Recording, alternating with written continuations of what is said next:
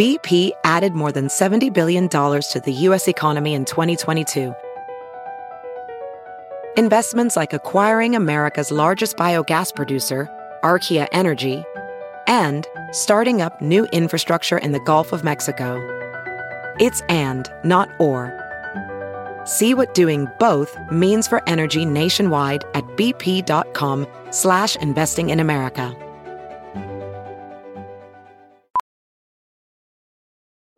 Welding instructor Alex DeClaire knows firsthand how VR training platforms like ForgeFX can help meet the demand for skilled workers. Anywhere you go look, there's going to be a shortage of welders. VR training can help welding students learn the skills they need to begin and advance in their career. The beauty of virtual reality is it simulates that exact muscle memory that they need. Explore more stories like Alex's at meta.com/metaverseimpact. As you write your life story, you're far from finished. Are you looking to close the book on your job? Maybe turn a page in your career? Be continued at the Georgetown University School of Continuing Studies. Our professional master's degrees and certificates are designed to meet you where you are and take you where you want to go. At Georgetown SCS, the learning never stops, and neither do you. Write your next chapter. Be continued at scs.georgetown.edu/podcast. You're listening to the Wild 7 Podcast Network. Listen different.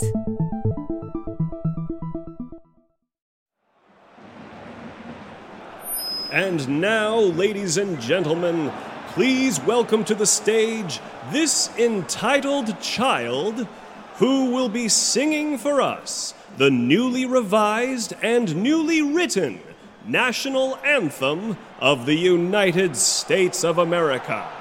Take it away, entitled child. Me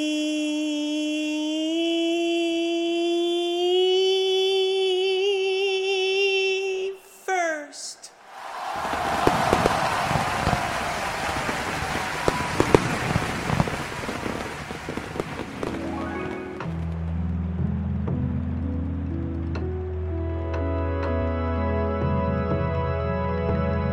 In the words of Alex Rogers.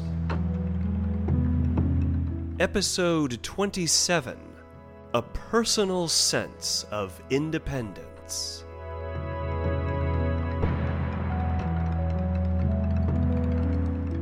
Welcome, my friends. You want to have some freedom fries? They're right there. I don't want to see any French kissing. I want to see some liberty kissing. And don't make me no French toast either. I want patriotic bread. Welcome back, my free friends. This is Alex Rogers, recording and reporting from a timeless zone in which your listening is the now.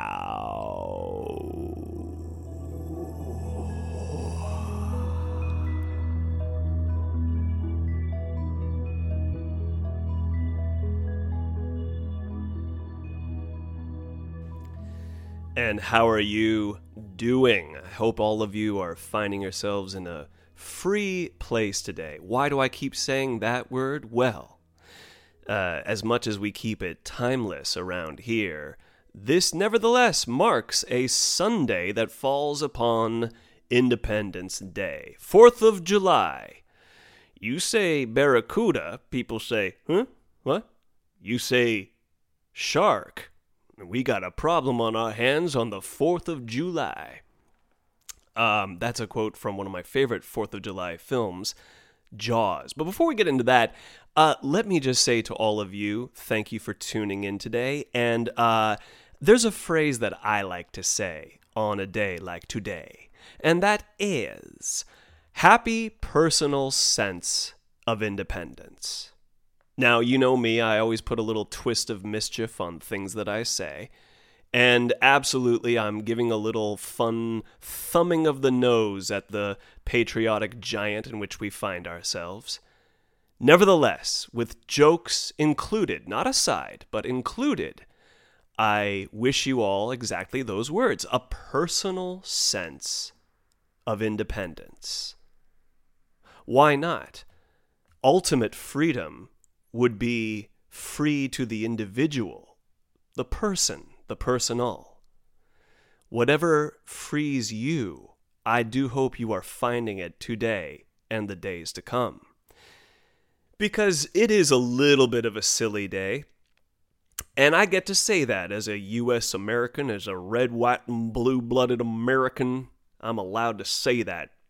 You know, there's a statement that the comedians often make, and I think Paul Mooney said it exactly like this, or certainly close to it. You may not like what I say, but please defend my right to say it. I'm an American. And so what that means to me, if we're to take this whole thing at all sincerely, and notice I don't say seriously, I say sincerely, a distinction that I learned listening to the great Alan Watts, but of course that's something else for another time. But as we all know, another time and this time are inherently implying one another. But yes, if we're to take this whole U.S. American experiment sincerely, because a lot of it has been fraught with so much hypocrisy. And listen, if you live here and if your eyes are halfway open and halfway listening on top of that, you can feel it. You know that this is a lot of silliness happening on top of the words. A lot of us ain't free. Many, many years after that Declaration of Independence, we all know that when it was written, it did not include a lot of people in the very words it seemed to profess for all. We all know it only benefited a few, and to this day it only benefits a few. It's kind of proportionally unfairly spread out. We know this. And there are people who have said it way better than I, and it's funny how a part of me each year does feel like it's good to be a bit of a patriot. And what do I mean by that, dang it? Well, hey, I think sometimes if this nation really was created by questioning things that are, then it's good each year to question a few things that are. Isn't that keeping in spirit with the whole notion of declaring one's independence? You only have to do that if you're not down with the current independence, right? Well, anyway, that's why I decide to say in a sort of post-revolutionary or until we find the next revolution thing, happy personal sense of independence. I mean, I know people have fun with fireworks, but I feel bad for dogs and people who get triggered into bad zones of memory and past experience with loud explosions. Sometimes I find, people get a little extra American on a day like this, and that can be a little endangering. So be careful out there and all that jazz. Have fun. But also have a little bit of respect, because your personal sense of independence needn't be louder or more important than your brothers and sisters' personal senses of independences. Here's a very first world problem, but it kind of bummed me out. I'm proud of the fact that I'm not angry. I'm almost amused, but nerd that I am, I've been getting into this old school French space opera, dark space opera, graphic novel series, comic series. Man, a lot of the French, they like image over dialogue. And I kind of dig that in terms of the fact that these panels are often not even, sometimes a page will be maybe 2 panels, or not even a panel, just a giant image and a few little dialogue bubbles going down, or a few little description boxes going down. But this guy is, I don't know if I've talked about him on the show yet, but we talked a little bit about Mobius, and someone once broke it down for me really well. A dude who works at the Last Bookstore in downtown LA. Look, I hope, hey, Last Bookstore, you ever want to do some local business? Hit up your boy. I would love to represent you. I have no affiliation with these guys, but I do feel like they should be touted. And when you have a name like The Last Bookstore, sometimes that name, as cool as it is, we would hate for it to be an actual fact, because as we all know, bookstores are often disappearing left and right. So lest it ever become the very last bookstore, we must preserve it. If you're in the LA area or if you're passing through, do check them out. And there is a cool gentleman there. Whoops, I forgot your name, sir. But, just the good people who work at the last bookstore. This guy got me into this series Droulet made. Now, Droulet, he broke it down. He said Moebius is the Pink Floyd of French sci-fi comic art. Droulet is the Black Sabbath of French sci-fi comic art. And I kind of get what he means. It's a little sharper, a little, with Moebius, it can get really grotesque and strange, but there's almost a sort of feminine curve to it, if you will. Droulet has got sharper angles. It's kind of the brutal male force of intergalactic darkness. And there's this space pirate guy called Lone Sloan. And there's this badass series that this guy did during the 70s, and I want to say maybe even into the 80s. This guy, Droulet, he not only wrote his stuff, he drew it as well. So he's a double threat right there. And also I know some of his work was often part of Heavy Metal. Great magazine of sci-fi comic art. And so he did this series, Lone Sloan. Now, I have the first issue, and it's badass. The 6 Voyages of Lone Sloan. And that's exactly what they are. These little simple adventures in space with weirdness going down and crazy psychedelic imagery. But it's not like marshmallow rainbow psychedelia. It's like deep, dark space psychedelia, if that makes sense. And if it don't, let that image just simply bathe your senses. So the second volume of this collected series of his work, it's called Delirious, and it's really hard to find. I couldn't find it anywhere, and not at any bookstores, including the aforementioned, and certainly online I often found it a little ridiculously out of one's price budget, certainly my budget. And then I thought I found it. I did find it. I ordered it as well. I found it for a pretty good price as well. I was like, whoa, all right. And it arrived today. I got so excited to find that this is a German language copy. Now, I got nothing against the Germans. Nothing against you at all. But the problem is I don't speak German. And I certainly don't know how to read it. And I don't have the time to learn it simply for the sake of a strange, dark sci-fi comic experience. And look, I was ready to do it. When I first realized what I was looking at was not English, I thought, oh, okay, well, because Droulet is French, maybe I got the original French version, which I would not have minded because I know a little bit of French. And, hey, that would be in keeping with what most likely is the original written text of this work. But once I saw all of those umlauts, I knew we were in trouble. And all of that, ich habe lichting seine 7 Jahren Kurden wieder out in front. I do realize that it's one of the easiest things to do to make German sound severe and even fascistic in one's lampooning of the sound. And while one of certain hurt persuasions will try to go, okay, that's not fair, let me just remind you that in a comic filtering of doing silly voices, I do believe that it is fair game that when one's nation did or certainly tried to dominate the world, we get to do a silly version of their voice. And continue. So, yes, you got the German version of this and you don't know what to do with that. So I was a little annoyed and amused by the fact that I scored what I really thought was a rare gem that I stumbled upon, and for a really good deal. And then, oops. It ain't gonna quite cut it. So, got mad for a sec, breathed through that, it's also very silly. Look, too good to be true. There's something to be said about that. This is a very rare thing. The thing that's odd is it's the second volume of a series where the other issues are pretty available. So I almost wonder, why is 2 so... It's also called Delirious, and man, did I feel delirious when I looked at a bunch of words that had... Dude, those umlauts scare me. I don't honestly know how to pronounce that. The O with the 2 dots above it.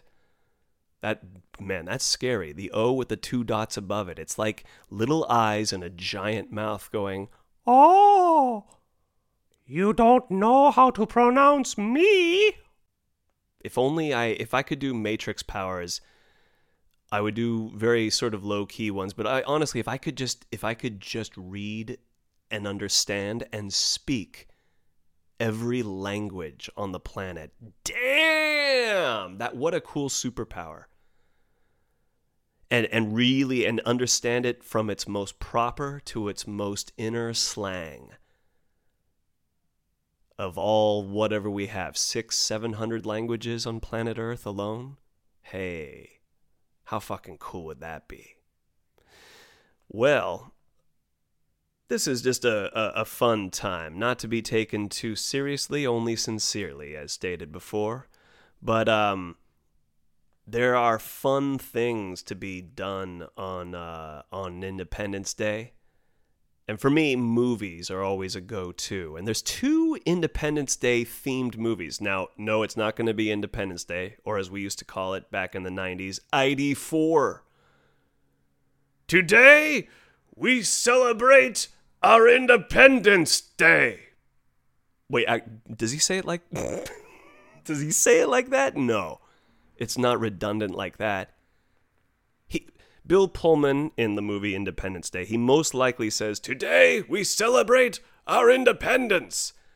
Right? But if he says, "Today we celebrate our Independence Day," that's fun. A double day right there. Double day. Publishing sci-fi since forever. No, but double day. That would be really funny. Somebody confirm this for me. I don't have a Jamie yet, like the Joe Rogan Experience. Jamie, look that up for me, will you? Does he say day twice? Yeah, no, I like 2 movies that come to mind. One that I always go to is Jaws. Now, see, that's not out of nowhere. That takes place during 4th of July weekend. And that movie, besides being a cool monster flick with a shark, also has a great statement about how stupid capitalism makes people. And dude, just take the mayor, for example. Dude, the mayor. He's such a great character in that movie. Don't get me wrong, the 3 leads that we all know, Roy Scheider, Robert Shaw, Richard Dreyfuss, those 3 are legendary.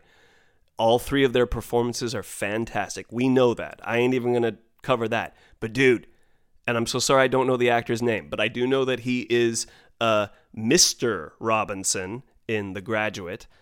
He's also the mayor in Jaws. And he's this fucking... Dude, you have to be a certain kind of prick to be wearing a powder blue blazer with anchors, little marine anchor patterns all over it. And you're like, I'm the mayor of a little Martha's Vineyard type of town called Amity. Amity, as you know, means friendship. And he's this total shit-eating grin kind of guy who wants to keep the beaches open because it's good money, it's good business. And dude, he's such a great performance. There's a moment where the cop and the scientist, all right, these are people you need to listen to when there's a shark problem happening in your waters, Mr. Mayor. You should listen to them. And there's this shot where it's tracking too. They're following him and they're like, you have to understand, Mr. Mayor, this is a real thing. And we had a tooth that could even show it. And you have to close the beaches because people are going to be truly just lunch waiting out there for the shark. And he points up to one of their Welcome to Amity island posters, which shows normally like a girl on a paddleboard looking all kind of like, hello, welcome. But someone painted a giant shark fin on it now because now, of course, the whole town has shark fever going on. And the mayor points up and says, "You see that? Vandalism. That's what you boys ought to be paying attention to." You see what I mean? That's fucking hilarious. And even when they finally they get his attention for a second, and all he can think is, oh yeah, you'd like to prove that this is a shark, wouldn't you? Get yourself in the National Geographic. I don't know, man. I mean, of course he would be in real life. If we dealt with this guy, he would be so fucking annoying, because he's exactly the bureaucracy that keeps people from being safe, and where accidents happen, and then all that's left is for him to shrug and go, I don't know, all I had were all the facts presented to me. We know this guy. In real life, he's aggravating. But in a movie played expertly by this guy, it's so much fun, dude. It's a part often not talked about, I think, because obviously everything else in Jaws is amazing. I mean, you gotta tune in for that Robert Shaw monologue, man. That is so fun and so scary. And you're out there in the water, and then the shark comes, and he's got those eyes, those dull eyes. And then the first man goes, and the water turns red, and you hear, that high-pitched screaming. Dude, it's so chilling, so good. People forget that Jaws has a lot of love. It has a lot of sweetness. It has a lot of comedy, like really good comic bits, like beat, punchline, perfect comic bits. And yeah, man, I consider it a 4th of July movie. Now, here's another 4th of July movie that I worry fell through the cracks of time. And I wonder sometimes if only my immediate age group, forget my generation, my immediate age group, so that means people right now in their mid to later 30s who were born in the 80s, but their real actual conscious memories started around like 89, 90, 91. Know what I mean? VHS generation. Because when I was a little kid, you have to understand, we didn't have a bunch of 98 million it wasn't like you kids with your 98 million channels, see? Fuck, here I am. I'm not even 40 yet, and I'm already doing, back in my day. That's the problem, man. The faster technology gets, the older each generation becomes. Sooner, I mean. They become older sooner. Soon we're going to have 14-year-olds talking to 7-year-olds saying, in my day, we had an iPad. Now you have an iPlaid. Nah, I don't know what that is. I just thought that would be funny, an iPlaid, but it doesn't make any sense, does it? I think it makes sense, Mr. Rogers. There's a sentence for everybody. You're right. You're right, Basic Timmy. You're right. But when I was a little kid, we only had a few channels, and you sometimes would just rely on the few VHS tapes that you had in your collection. And there was this amazing sci-fi adventure film from the 80s that I feel like didn't really carry on past my immediate age group. But let me ask y'all, does anybody here remember Flight of the Navigator? Flight of the Navigator. 1986, I think? Dude. That one is amazing. That deals with time travel. It deals with what happens if you left Earth because you were abducted by aliens, but when they returned you 8 years later, you have no memory of it. In fact, they put you exactly where you had been picked up. So as far as you know, you just kind of fell asleep for a second in the middle of the woods, and now you're just like, I guess it's just like the same night, right? But no, you come back to your house. It's all different, totally different design. Mom, Dad, they're not here. Even my little shithead brother, who in the beginning of the movie I hate, but now I miss because even he's gone. Where's my mom and dad? When you're a little kid watching that movie, you get so invested. It's a fear that I think we as kids, whether we have watched this movie or even anything like it, that movie taps into a real scared feeling that we have all felt as little ones. What if I came back home, or if I even just turned the corner of my house and everything was different, and my mom and dad were gone, and a bunch of strangers said, "Who are you, kid?" And they do locate his family, but of course everyone's older, and they thought he went missing. But he, of course, has memories that he'll need to tap into.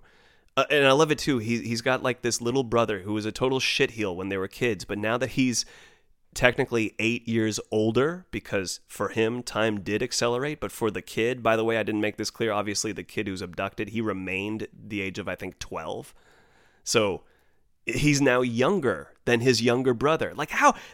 What a cool concept, especially when you're a kid watching this movie.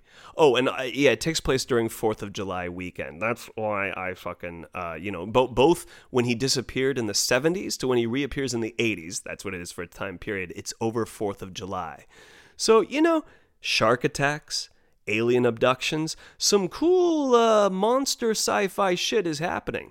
Oh, and then fun fact, rather than it being like a memory regression thing of even bothering with his whole abduction thing, he actually, because the government wants to keep him a secret now, that only brings him closer to the biggest secret, which is they found the UFO. And the UFO is operated by a sentient sort of cyborg alien consciousness voiced by Paul Rubens. See you later, navigator. Oh man, it's such a fun movie. And what's great too is it has this 80s soundtrack by Alan Silvestri that in times, it's all synthy too, very 80s synth. So there are moments where it has that kind of spacious, glowing sound, very kind of, ooh, wow, what's this? And then it also has this kick-ass opening, good little playing with our minds. We going into this movie, if you've heard anything about it, you're expecting some alien activity.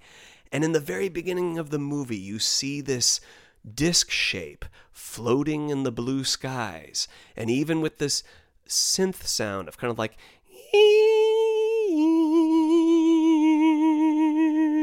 and you're like, okay, all right. But then a dog catches it because it's a frisbee contest.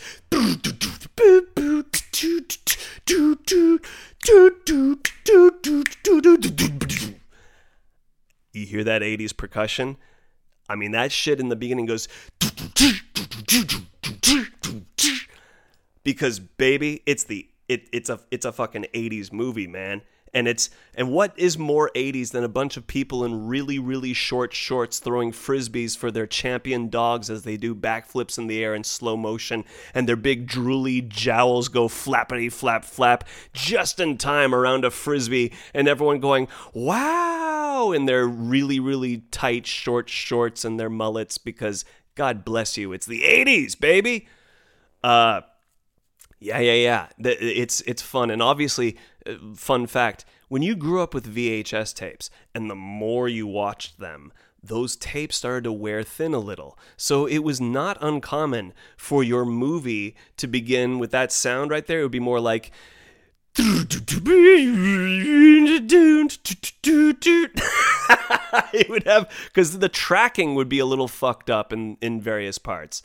And the color would go off. Basically, you'd have your own free acid flashback without having to have ever had taken acid. Because randomly, in those VHS tapes, there'd be moments where people were like, quick, there's something over here. Because everything just would get a little... if you wanted to pause, we know, DVD... Blu-ray, even streaming. If you want to pause an image, you get that image. It's so crystal clear that people love looking at that image to capture with the image of their camera to put on the image function of their social media to improve their image in the image of other people. If you don't know what I'm talking about, you either are from the past or the future. Welcome to the now. But man, I miss those VHS memories, and I've kept a few VHS tapes. And I wonder if I should reinvest in some old VHS player. Oh, Yet another thing to maybe risk my money upon. But man, hopefully though there's a DVD or a Blu-ray out there of Flight of the Navigator.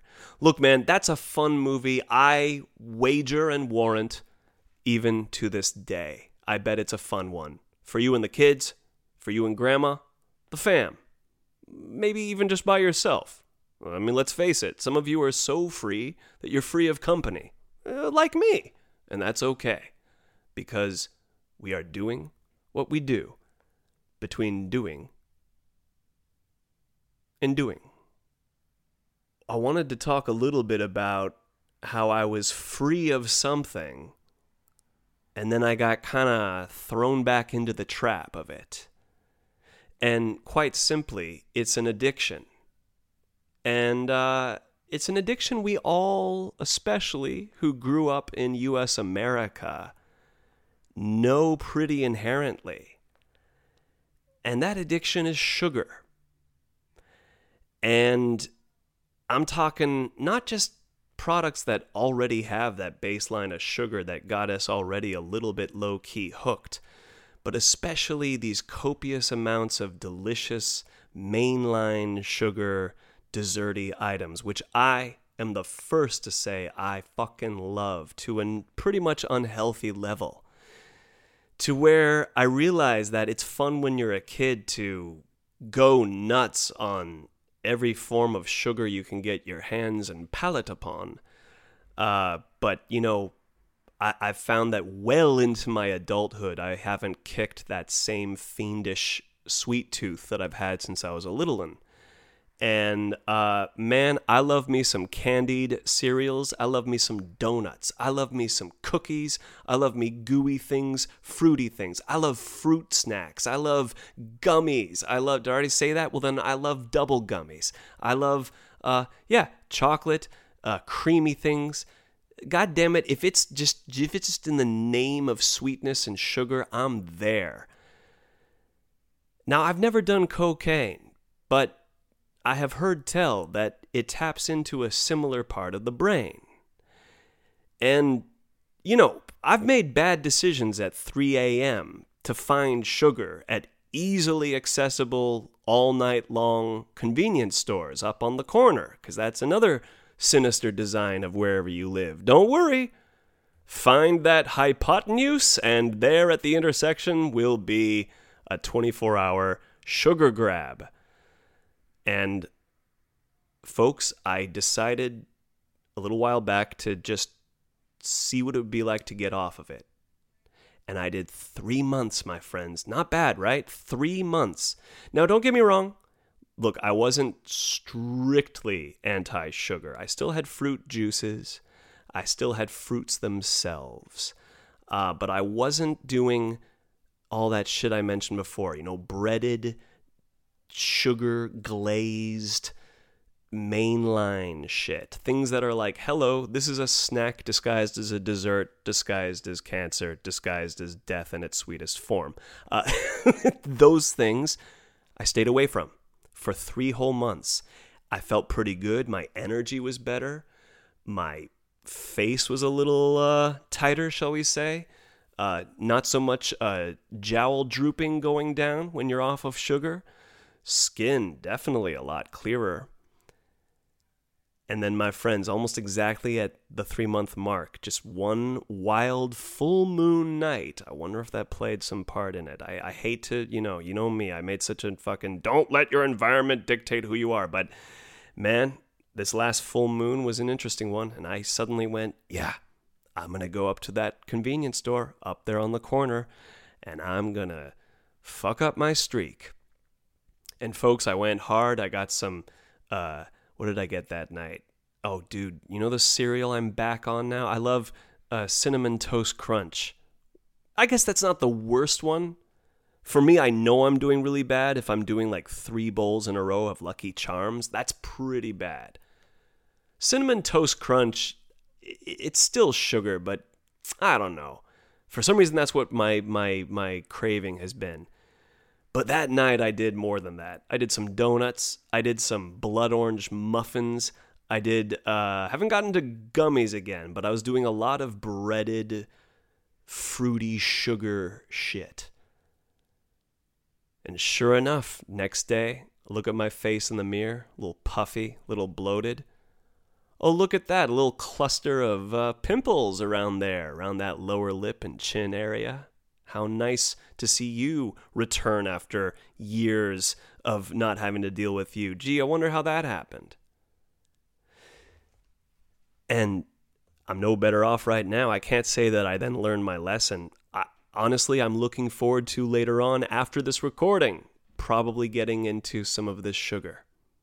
It's a weird thing, my friends. I don't understand it. It made total sense when I was on the other side of it. When I was off of all of this mainline sugar, everything in me felt good. And dude, I work at a grocery store where all the time someone has something open because we got lots of yummy, fattening, doughy, sparkly, juicy, creamy, crispy, savory things that are all in the name of sugar, sugar, sugar. And I was honestly declining it as easily as I might just say, no, I'm not in the mood for anything else. Just, no, not in the mood. But man, I just noticed that for me, I go in and out of that discipline. And it's not the worst confession to make, but I do feel a little bashful telling you all that I'm kind of noticing that even my physical body has been going, well, you see, you're not a kid, you're not a teenager anymore, and when you pound hard with those late night stoned midnight snacks, midnight, that would be early. How about that 2 a.m. extra bowl of cereal? Whoops! It's pretty nice. I do like sometimes being the in-the-moment, low-risk hedonist. It's just something I want to acknowledge. It's not something I'm going to worry about amending this second. It's not anything that I want to put any moral spin upon. But I wanted to just kind of be real with y'all. That this is something that I think we all kind of know, especially if you grew up in U.S. America. How could you not have some kind of interesting relationship with azúcar? It's very interesting. And it's a dialogue I'm going to continue to have with it. And from that, I shall continue to give you the dialogue. Well, let's be honest, it's a monologue. And for those of you who stepped away from your device, now it's become a soliloquy. But regardless of its form of communication, that is the word for now. Please have fun. Be safe out there. We're all starting to unmask. Oh, I didn't even tell. All right, next episode, we're going to talk about how I've slowly begun to unmask. So be safe. Keep that mask on you. But if you're feeling good and you're around good people, hey, let's all smile at each other. But regardless, get that personal sense of independence and carry those words with the silliness and sincerity that are inherent in their expressive meaning. In the mean in-between, thank you for your time. Thank you for your rhyme.